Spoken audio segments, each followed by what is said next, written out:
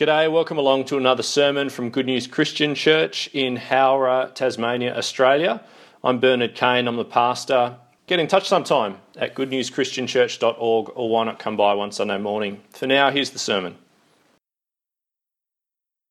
Deuteronomy 4, this ancient Old Testament passage from the dim, dark days of Moses, some 1,300 years before Jesus. That's nearly 3,500 years ago. Deuteronomy 4.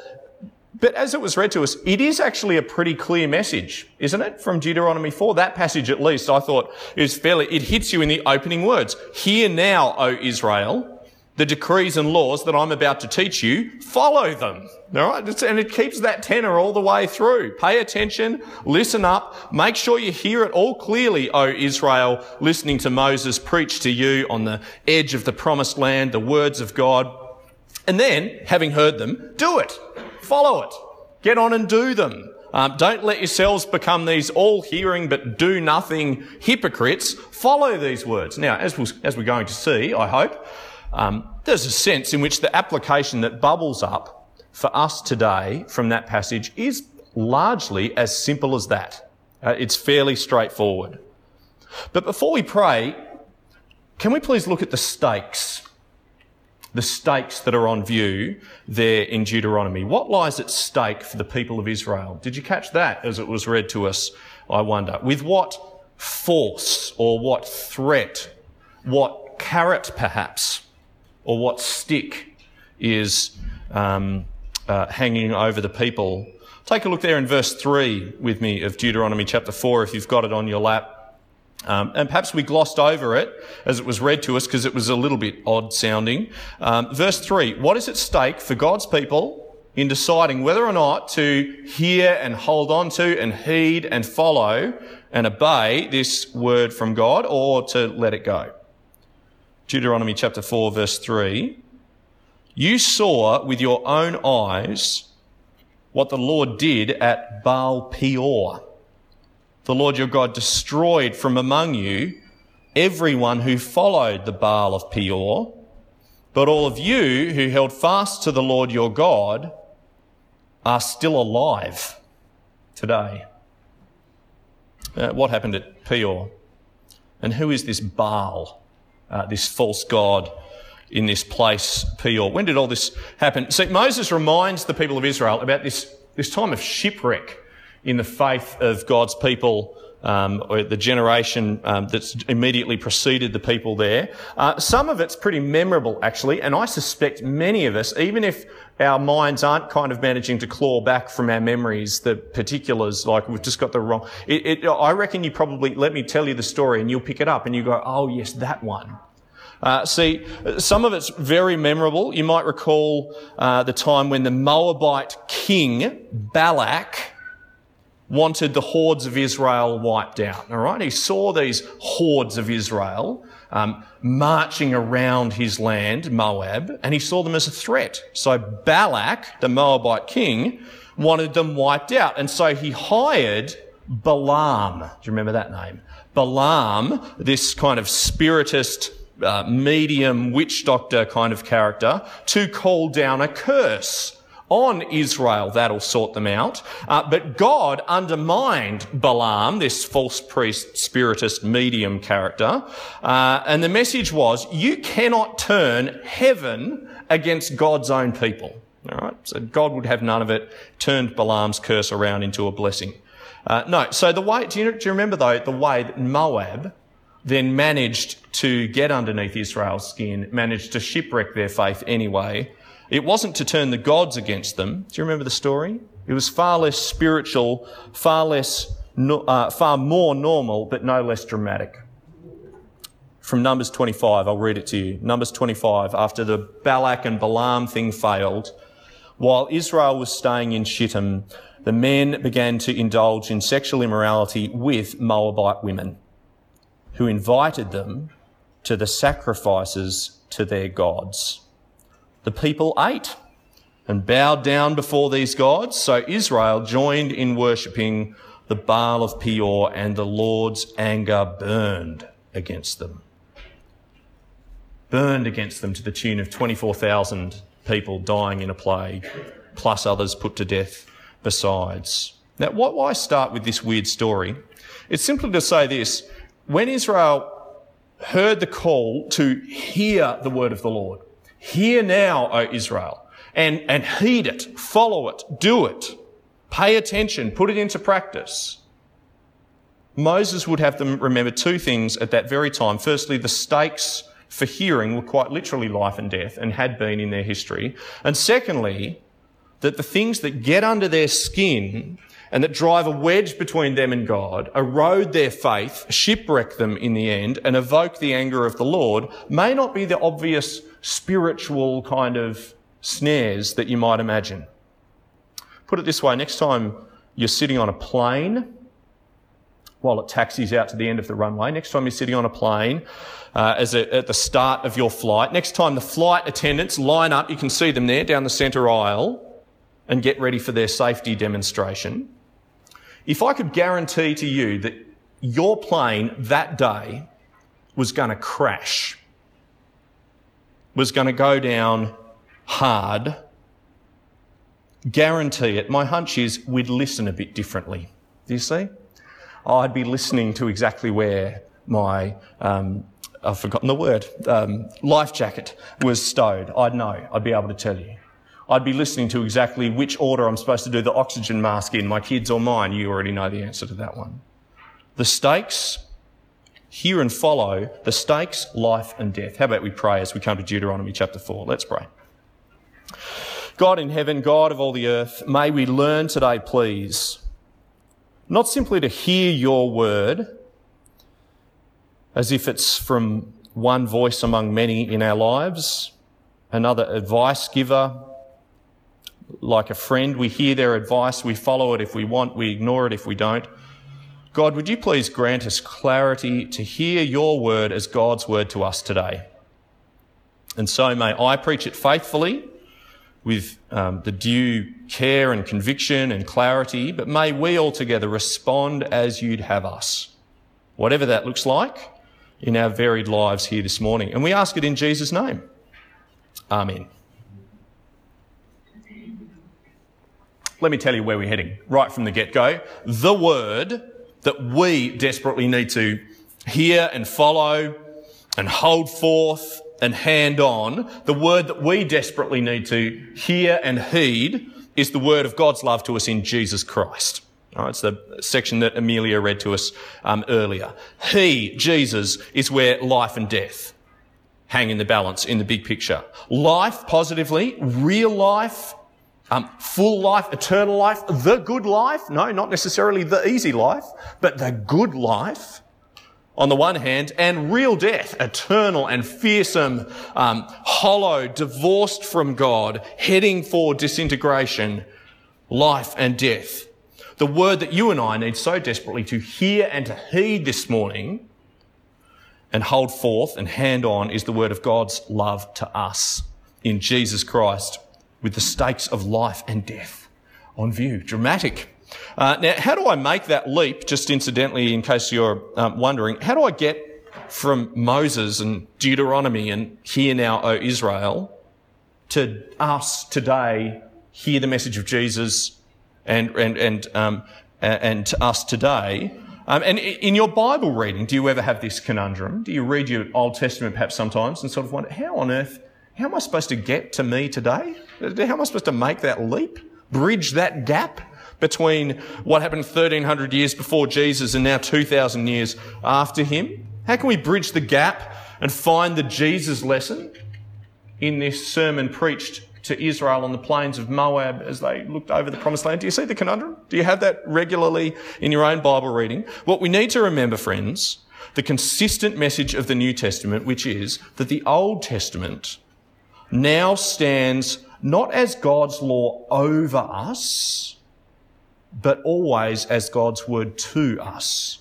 The Old Testament no longer stands as God's law over us, but it will always remain God's word to us. So as Paul says in Romans 6, we are not under the law, meaning the Old Testament law. It's not God's law over us as Christians, So God's law, his commands, the prophets' instructions like Moses here in Deuteronomy, even the ones, hear and follow and hold forth and hand on, or even the next chapter, the 10 Commandments, or even all the laws that follow in Deuteronomy that we won't get to this year, we'll get to them in subsequent years. They are not laws over us, as though we were God's people standing on the plains of Moab looking at needing a law as we went into the promised land. And yet they remain God's word to us. Not God's law over us, but still God's word to us. And so these words, what do? They inform our sense of the God that we meet in Christ. They enlarge, don't they, our imagination of what the Christian life is to be about. They expand our view of God's glory and character and majesty and history. No longer God's law over us, but always and forever God's word for us and to us and for our salvation. Long introduction. Anyway, let's come to the text. With that in mind, Deuteronomy chapter 4, let's hear the call of this passage as it was to them, a law to them just over the Jordan River as they looked over the promised land. And I think we hear 3 calls to those people of the day. Hear this word to be practiced, number 1. Hear this word to be paraded, number 2. And hear this word to be passed on. Practiced, paraded, passed on. Take a look with me, verse 1, Deuteronomy chapter 4. Hear now, O Israel, the decrees and laws that I'm about to teach you. This is Moses speaking to Israel. Hear now, O Israel, the decrees and laws I'm about to teach you. Follow them so that you may live and may go in and take possession of the land that the Lord, the God of your fathers, is giving you. Do not add to what I command you, and do not subtract from it, but keep the commands of the Lord your God that I give you. Verse 5 is similar. Skip down there. See, I have taught you decrees and laws as the Lord my God commanded me, so that you may do what? Follow them in the land that you're entering to take possession of it. Observe them carefully. All right? Hear and so practice. The God that we meet in Moses' words here, he leaves us no doubt as to who calls the shots. Follow them so that you may live. So that you may live. He leaves little room for any preacher to presume to dress up his own words or preferences or prejudices as God's word, doesn't he? Add nothing, subtract nothing, my words, and that's it, the end. And he closes the door on hollow religious hypocrisy. Hear and so follow. Observe carefully. I remember reading a kid's book. Do you have this experience sometimes? You go into Coorong, the Christian bookshop in town, because it's someone's birthday coming up, and you stand at the shelves. Now, in this particular occasion, I was standing at the shelves. As if we're going to be able to figure out whether a book is worth giving to a friend by standing in front of the shelves and trying to read hurriedly in the sort of few minutes before we're hassled by not hassled, they're helped. They're lovely in there. Anyway, you know what I mean. So I'm standing in Coorong trying to find a present, a gift for one of my children's friends. And the book in my hands, I wonder if you have this one or know this one, Webster the Preacher Duck. Webster, there it is! Felicity. Webster the Preacher Duck. Now, I've got to say, it is a terrible kid's book, but it has a wonderful message. Now, if you've got it on your shelf and you're now going, what terrible kid's book? Let me explain. All right, I think it is a terrible kid's book, but it has a wonderful message. Here's the story. So the ducks on the pond, they roll out of bed on Sunday morning, and they waddle up onto the shore Sunday morning. They're church-going ducks. So they waddle their way to church. They waddle into their pew and they sit down. And then comes Webster. Webster, the preacher. And his message of the morning is this. Let me quote it to you. Praise the Lord who created the wing. They're all ducks, you see, so they've all got wings. Praise the Lord who created the wing. The Lord wants ducks high in the sky, and so he gave us wings so we can fly. Right, there's Webster. He's even got rhyming in command. Marvellous. And the ducks, the congregation, they love it. They lap this stuff up. Webster's words, just marvellous. We'll fly to the moon. Imagine the formations that we can fly in together. It'll be symphonies out there for us. Forget about wobbling. We'll go up, up and away. This is the kind of language of these ducks in church on Sunday morning. The Lord wants ducks high in the sky, so he gave us wings so we can fly. And they're behind him. Yes, amen. Hallelujah, Webster. Preach it. And then this crazy thing happens in the story. And this is why it's a terrible kids' book, because toddlers do not get irony, all right? It is lost on them entirely. So this crazy thing happens at the door of Duck Church. Now, let me read it to you. The scene is they're filing out past Webster, shaking his hands, Sunday morning, straight after the sermon. Here it is. Then at the door, the ducks all say, "Thank you for your sermon today. Inspiration, food for thought, powerful message, so well taught. You made us laugh, you made us cry, you touched our hearts, you made us sigh. Well, must be off, can't stop and speak. Thank you, Rev, see you next week." Then all the ducks, wings tucked in, stretched out their legs, and they begin to waddle along down past the perch, waddle up the hill away from church, waddle around the dog. How their feet ache. Waddle, waddle, waddle back to the lake. It's awful, isn't it? Of course, there are really two problems with the book. The first is that the irony is completely lost on kids. So if you've got this book at home, little pro tip here, toddlers would hear that, would read that as an instruction book of how to completely ignore sermons at church. Please never read it. No, if you do read it, because it is a marvellous little book, just explain it to them. Explain what's going on, explain the tragedy, and then the book is redeemed and it's worthwhile. The second problem is it's not really about Webster the preacher duck at all, is it? It's about an attitude to God's word, a receipt of God's word. It's what threatens the people of Israel, and Moses was directly trying to counter. It's really a book about God's word. The preacher is irrelevant. My words are irrelevant. Add nothing, subtract nothing. The question is, will we hear and practice God's word? He is a God to be heard, not just kind of hallelujah'd in church and then forgotten about as we waddle back home. Hear and so practice. Secondly, hear and so parade. Verse 5, come with me.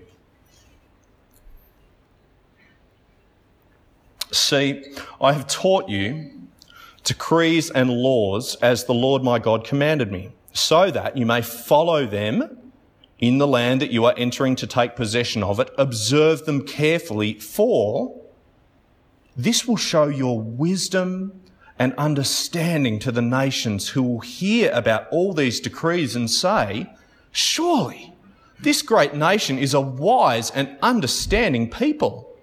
What other nation is so great as to have their gods near them the way the Lord our God is near to us whenever we pray to him? And what other nation is so great as to have such righteous decrees and laws as this body of laws that I'm setting before you today? And let's come back to that in a little moment, but a word to be so lived that it is effectively parading, not just a people, but parading our God to the watching world. He's near and he's righteous. He's wise and all the rest. So hear and so practice, hear and so parade, hear and so pass on. Verse 9, come with me there. Only be careful and watch yourselves. Actually, the language there is quite strong. So one commentator reckons verse 9 he says, a stronger translation of this line would be extremely careful to guard your souls from forgetting. Okay, so just spot the strengths of language there. It's interesting though how guarding your souls from forgetting, the best way to do that is to get on and teach it. Let's have a look here from verse 9.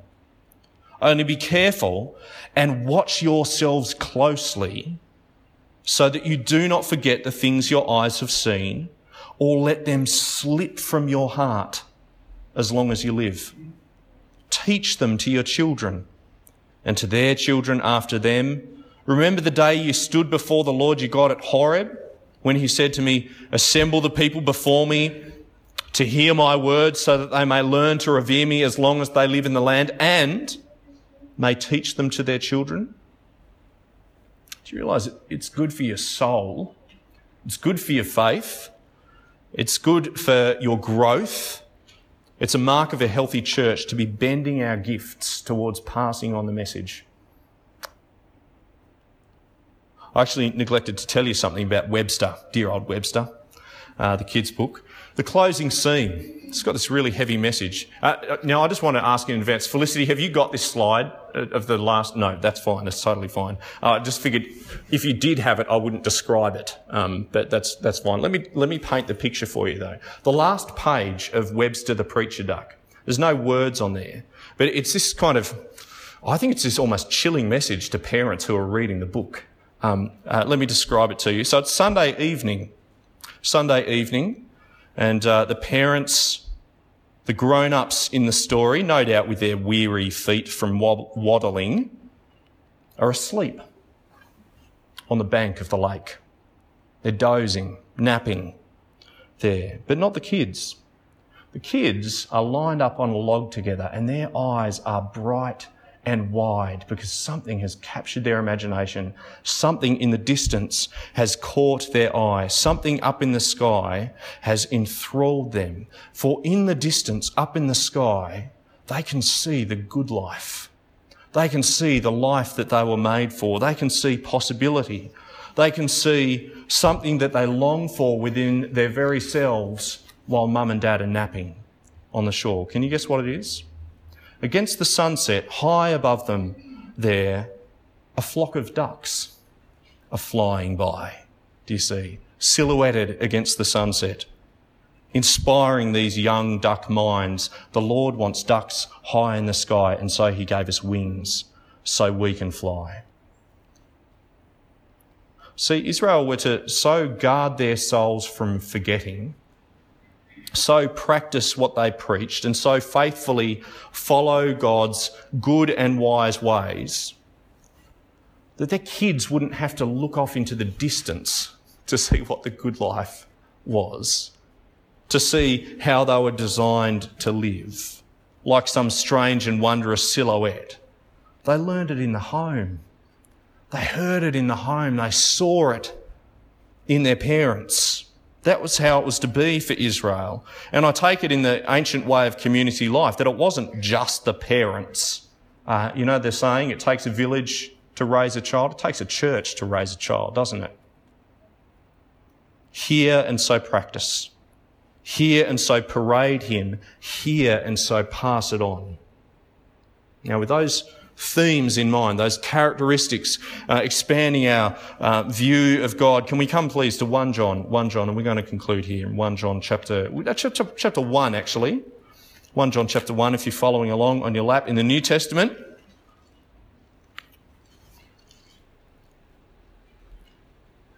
John chapter 1 in the New Testament.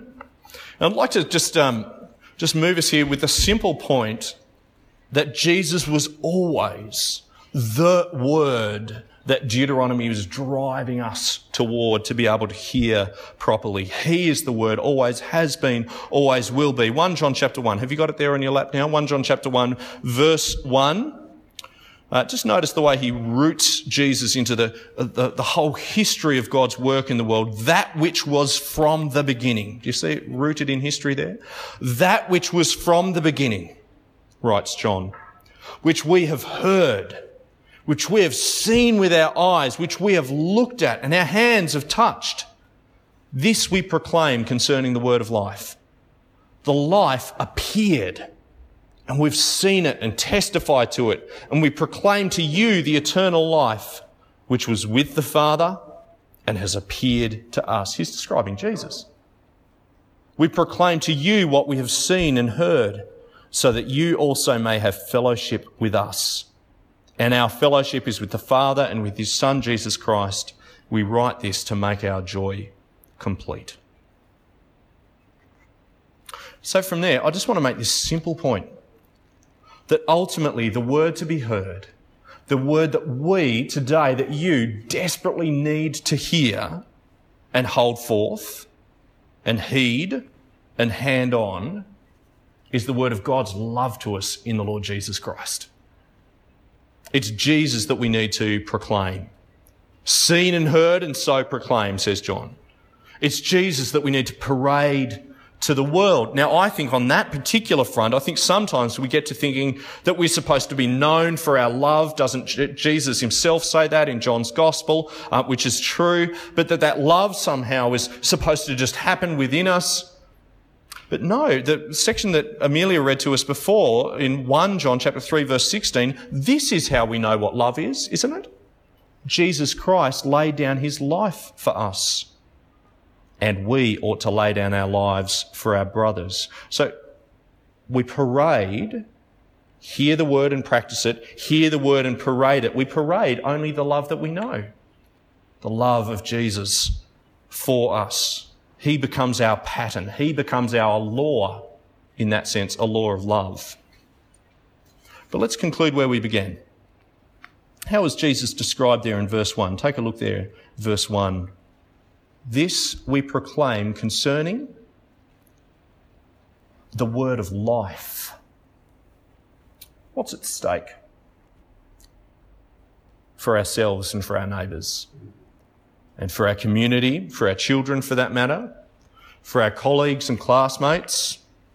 What's at stake is the difference between sitting on a log in a dark lake and flying with wings outstretched and the sun's bright rays on our backs. What's at stake in the gospel of Jesus is nothing less than the word of life. And too often I think we only see the dark side of that. You know, it's life and death, eternal life and judgment. You know what I mean? And we emphasise the dark. But what we're to hear and hold forth and hand on is the word of life. That Christ laid down his life for us, to give us life. Now, that's what we're to embody in our marriage, for instance, that Jesus laid down his life for us. That's what we're to hold forth in our friendships, the eternal life, which was with the Father and has appeared to us. In our church life, do we model for one another, extend to one another the word of life? Or is sometimes our tone more the sentence of death?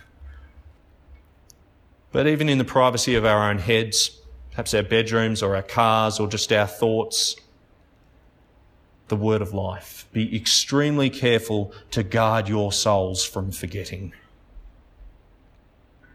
The image I'd like to leave you with is those wide-eyed ducklings, if I may, gazing at something that has captured their imagination, whether or not mum and dad seem to actually believe it. Because remember, that was the situation for the Israelites, wasn't it? Do you remember in their situation back there, 1,300 years before Jesus came along, that was their situation. Remember, mum and dad, for them, had failed to enter the promised land, failed to see God for the rock that he was for them, and the call for that new generation was to hear and heed, hear and hold on, hear and hold out, and hear and hand on.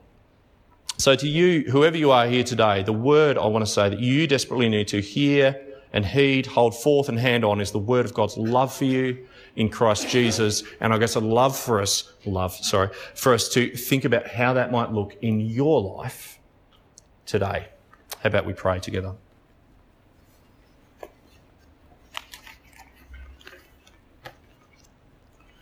Now, Father God in heaven, we want to recognise today your genius and your generosity.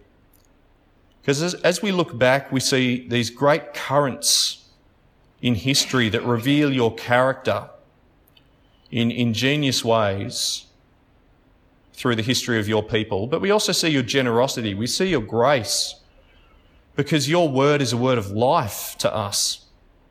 Father, may we receive it this very day with that gravity coupled with joy that should always characterise your people.